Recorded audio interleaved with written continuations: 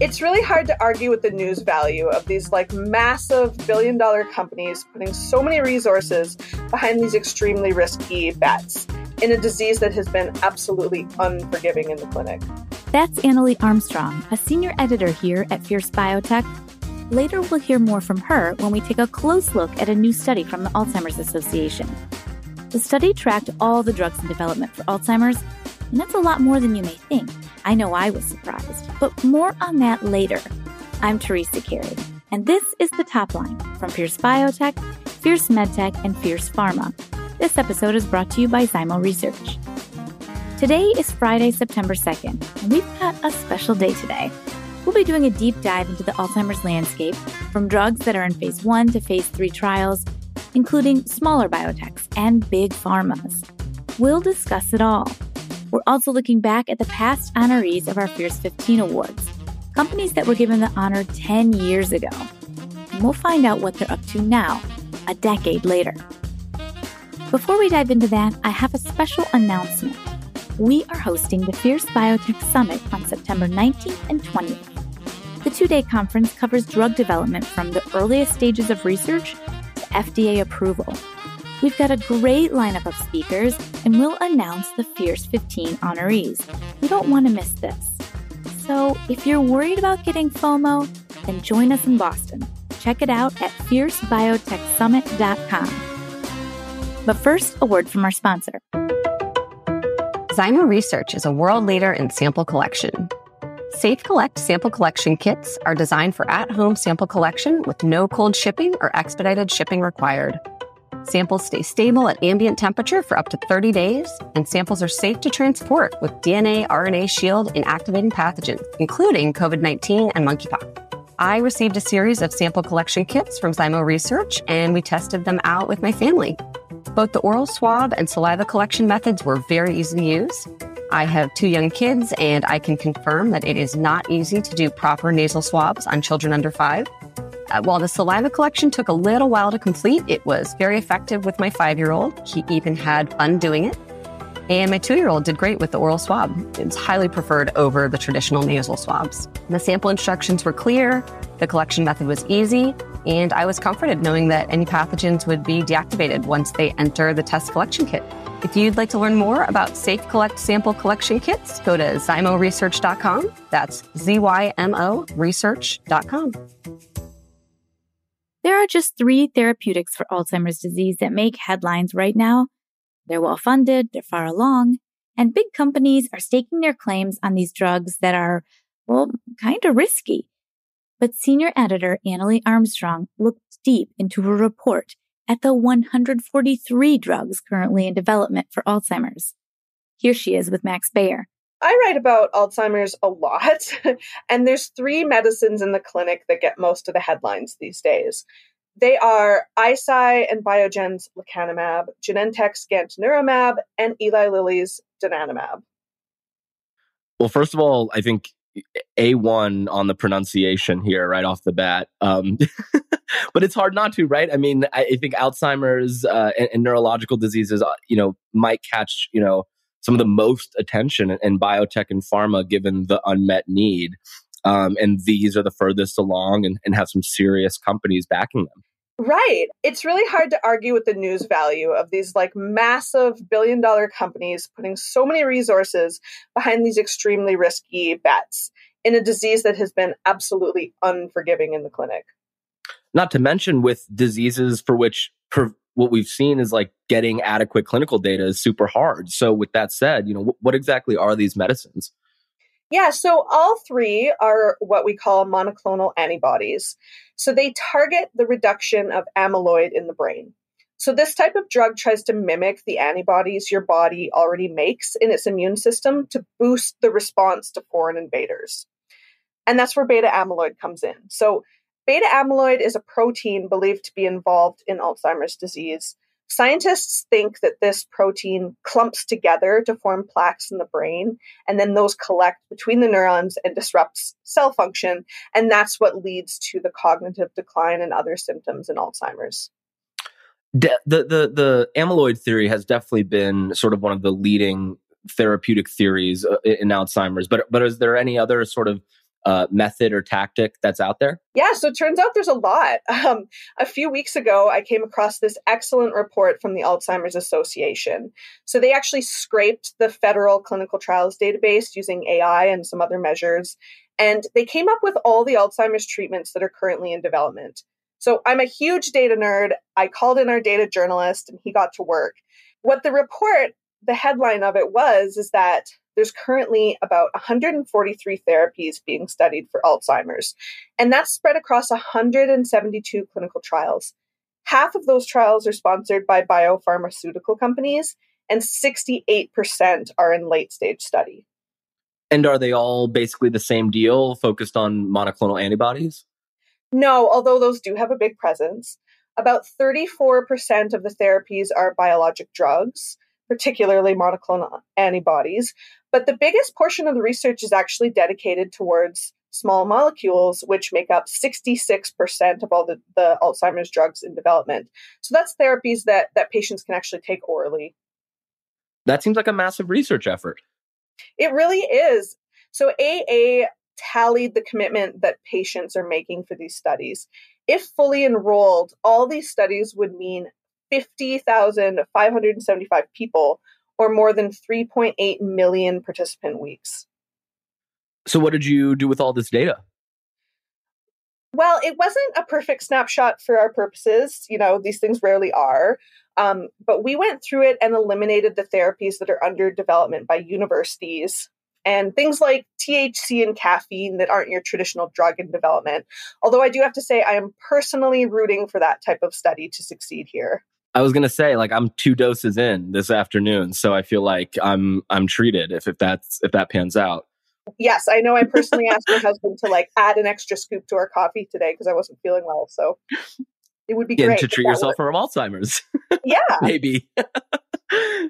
So another thing I'll note about this report is that clinicaltrials.gov moves a lot slower than drug development does in real life. So, for instance, there's a phase 2 study entry for a therapy called AL002 being conducted by Alector and AbbVie, but fierce readers know that AbbVie walked away from that collaboration in July. But otherwise, the Alzheimer's Association gave us a really great snapshot of what else is out there in this horrible disease. Yeah, and you mentioned sort of some of the three major players right now, given the late stage aspect of the meds that they're working on. But what were some of the other highlights and some of the other sort of programs that rose to the surface? Yeah, so a lot of the phase 3 meds are going to be familiar. These tend to get a lot of coverage because of the advanced stage they're in. Of course, the 3 that we talked about off the top are in there from Eli Lilly, Genentech, and Biogen Eisai. But then there's also things like Cassava Sciences, Simufilam. It's on there, and that one has frankly been in the news for kind of the wrong reasons. The company has been battling accusations that they manipulated data in early preclinical research. But they do have 2 phase 3s underway with completion dates in June 2024. So a bit of a ways to go for that one. And then there's also a med, if I can pronounce this one. It's called Adazaginstat. That one's tough. Still looks like you're 5 for 5 at this point, I'd say. I know, I really try. So that one's from Quince Therapeutics. So this company just changed its name. They used to be Cordyzyme. And this therapy is actually being shopped around for out-licensing due to some reprioritization of the pipeline that Quince is doing. It doesn't have a great record in the clinic either, as it failed a phase 2/3 study in November 2021 and had a clinical hold placed on it earlier this year. So those 2 definitely sort of sound a little bit like they're going in sort of the trajectory where we've seen a lot of Alzheimer medicines, in other words, saying that they are sort of failing. Is there any that you found and stumbled upon that seem a bit more promising? Yeah, so there's a cool one from Novo Nordisk that's stood out to me. They're testing their diabetes and weight management drug Ozempic in the hopes that it could improve nerve cells, inflammation, and vascular health and slow the progression of Alzheimer's. There's a pretty long wait for proof on that one, though, with a completion date for the 2 late-stage studies in April 2026. But that's a big name, and I don't know that they would throw a drug like that into testing for Alzheimer's unless they had some decent evidence that it could do something. And how about phase 2 trials, sort of the trials that lead into these larger phase 3s with more participants? Yeah, so this is where we start to hear a bit more about the other theory of Alzheimer's, which is tau. So scientists think that this protein also builds up into tangles in the brain and contributes to Alzheimer's. These therapies also haven't had a ton of luck in the clinic so far, but UCB Pharma has one called bepranemab, and it has a completion date in 2025. And then AC Immune and Janssen are working on a vaccine that targets tau, and that one has an end date a little sooner in October 2023. It's interesting that you mentioned tau, because to sort of go back to how you started, I know that in prior conversations, and you're probably well aware too, that Lilly and Biogen both are also having some earlier stage tau looks for Alzheimer's as well. Although those sort of lag behind these sort of lead assets that have some critical readouts coming. Yeah, and they were definitely on the list. Biogen and Eisai had a couple extra candidates here as well. And so then that sort of leaves us at like the earliest stage, which is phase 1, usually the first time that a drug is entering the clinic and being put into patients. Anything in that list that caught your eye? So this list was a lot smaller. One therapy that stood out to me is Lilly's recently named monoclonal antibody remternetug. The company has called this the follow-up to donanemab and a next-generation anti-amyloid antibody.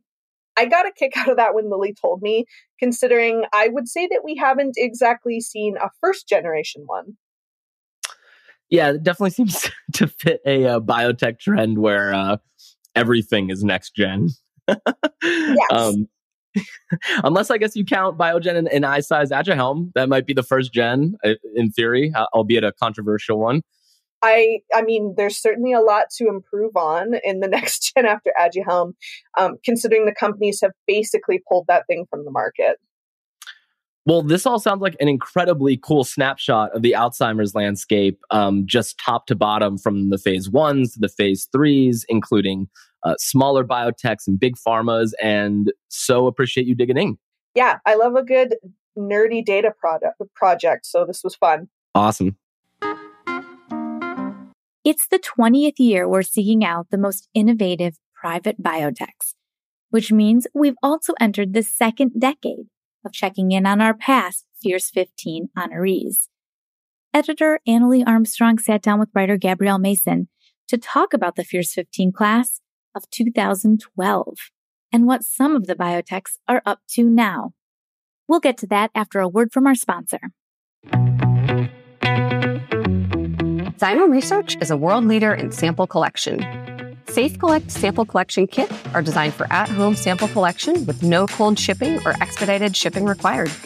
Samples stay stable at ambient temperature for up to 30 days, and samples are safe to transport with DNA, RNA shield, inactivating pathogens, including COVID-19 and monkeypox. Safe Collect sample kits can be used to detect a number of pathogens, including but not limited to SARS-CoV-2, dengue virus, Ebola virus, influenza A, rhinovirus, MERS coronavirus, West Nile virus, as well as a number of bacteria and yeast and eukaryotes. From NASA to Nobel Prize winners, those who rely on safe, simple, reliable sample collection use Zymo Research products. To learn more about Safe Collect sample collection kits, go to zymoresearch.com. That's ZYMO research.com.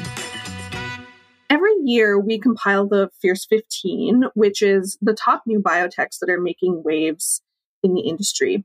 But right now, we're going to take a look back at some of our previous winners. While we work on Fierce 15, we also take a look back at the class from 10 years ago. This year, we got a chance to look back at the 2012 nominees, and Gabby was the one in charge of that project. So what was that like? What was it like taking a look back at these companies that, we kind of profiled 10 years ago, and now they've been off doing their own thing? Yeah, thanks, Annalie. It was definitely super interesting, kind of to see the evolution of some companies and, kind of to see where some companies fell off the map a little bit. I think I was surprised at just how many biotechs were kind of snapped up by big pharma and how many biotech names aren't in existence anymore. Yeah, there were a few survivors that are still around, which we're going to talk about. But so what exactly were we looking for in 2012? What companies did we highlight? So in 2012, we were really aiming to profile those risk takers, the ones that were going after the hard to treat diseases, that were pioneering new treatments, and kind of really giving big pharma a run for their money. And not just because of the treatments that they were going after, but because they had the financial backing to do so. All right. So we're all 15 of the biotechs we profiled 10 years ago still around? Absolutely not, Annalie. I don't know the exact number, but a lot of them definitely dropped completely off the map.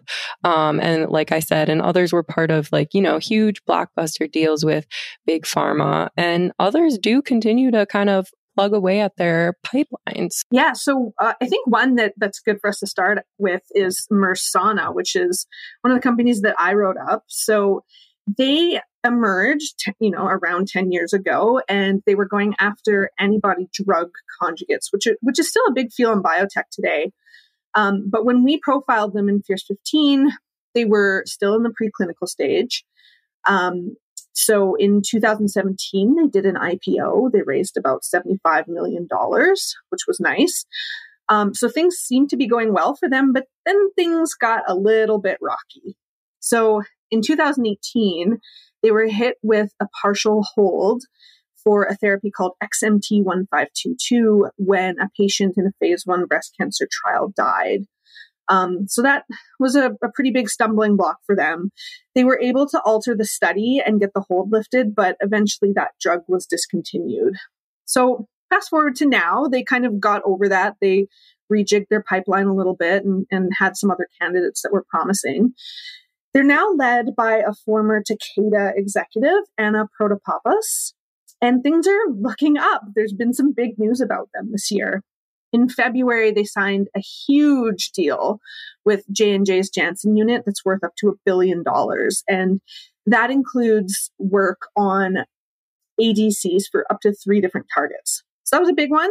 But just last week, the biotech signed another deal with GSK, which is worth up to $1.36 billion for another ADC that's going after HER2 cancer. So lots of news for them after a little bit of a tough start, but things are going well. Yeah, and that's an absolutely huge deal, which another biotech you've probably heard of that I'll talk about, Enanta Pharmaceuticals, they also have a ton of huge deals with big pharma. So when we named the biotech Enanta Pharmaceuticals to our Fierce 15, they already had a reputation for signing these high value deals with big name partners like AbbVie. It's actually this collaboration, though, with AbbVie that really gave Enanta financial power. They still get royalty checks from their hepatitis C therapy, Mavyret, which is sold by AbbVie, and that continues to fund their R&D now. The biotech, which was traditionally focused on drugs for viral infections and liver diseases, has used this financial freedom to kind of take a chance now on a COVID-19 therapy. Their antiviral therapeutic was actually rewarded with a fast track tag from the FDA in May, and Enanta anticipates a phase 1 data readout in the coming weeks. The biotech is also kind of sticking behind its RSV candidate, despite a phase 2B trial failure for the N protein inhibitor that sent its stock tumbling this May.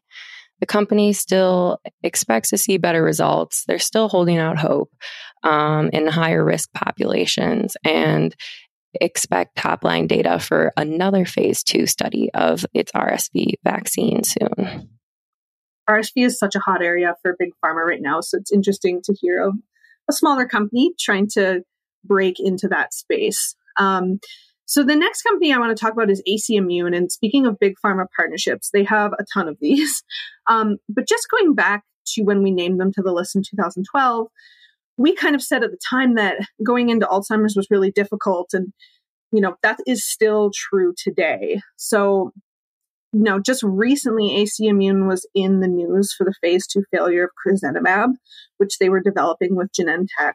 It failed in early Alzheimer's disease in this study that took about 9 years. So right around the time that we named them to the Fierce 15, this trial got underway. So that's kind of an interesting timeline and good time to catch up with them. I spoke to CEO Andrea Pfeiffer recently, and she said they're still committed to sorting through the data on crenezumab, but and no decisions have been made about the future. But yeah, it's just a really, really difficult disease area, and I think this latest failure for them really highlights how difficult the job that they're trying to do is. But outside of crenezumab, AC Immune also has some major collaborations with Janssen, and they are working on an anti-tau vaccine in that partnership. And then they also have a partnership with Eli Lilly where they're working on small molecule treatments. So there's kind of like two prevailing theories in Alzheimer's. One is beta amyloid and the other is tau. The belief with beta amyloid is that these protein plaques build up in your brain and that causes eventually the cognitive decline that you see in Alzheimer's.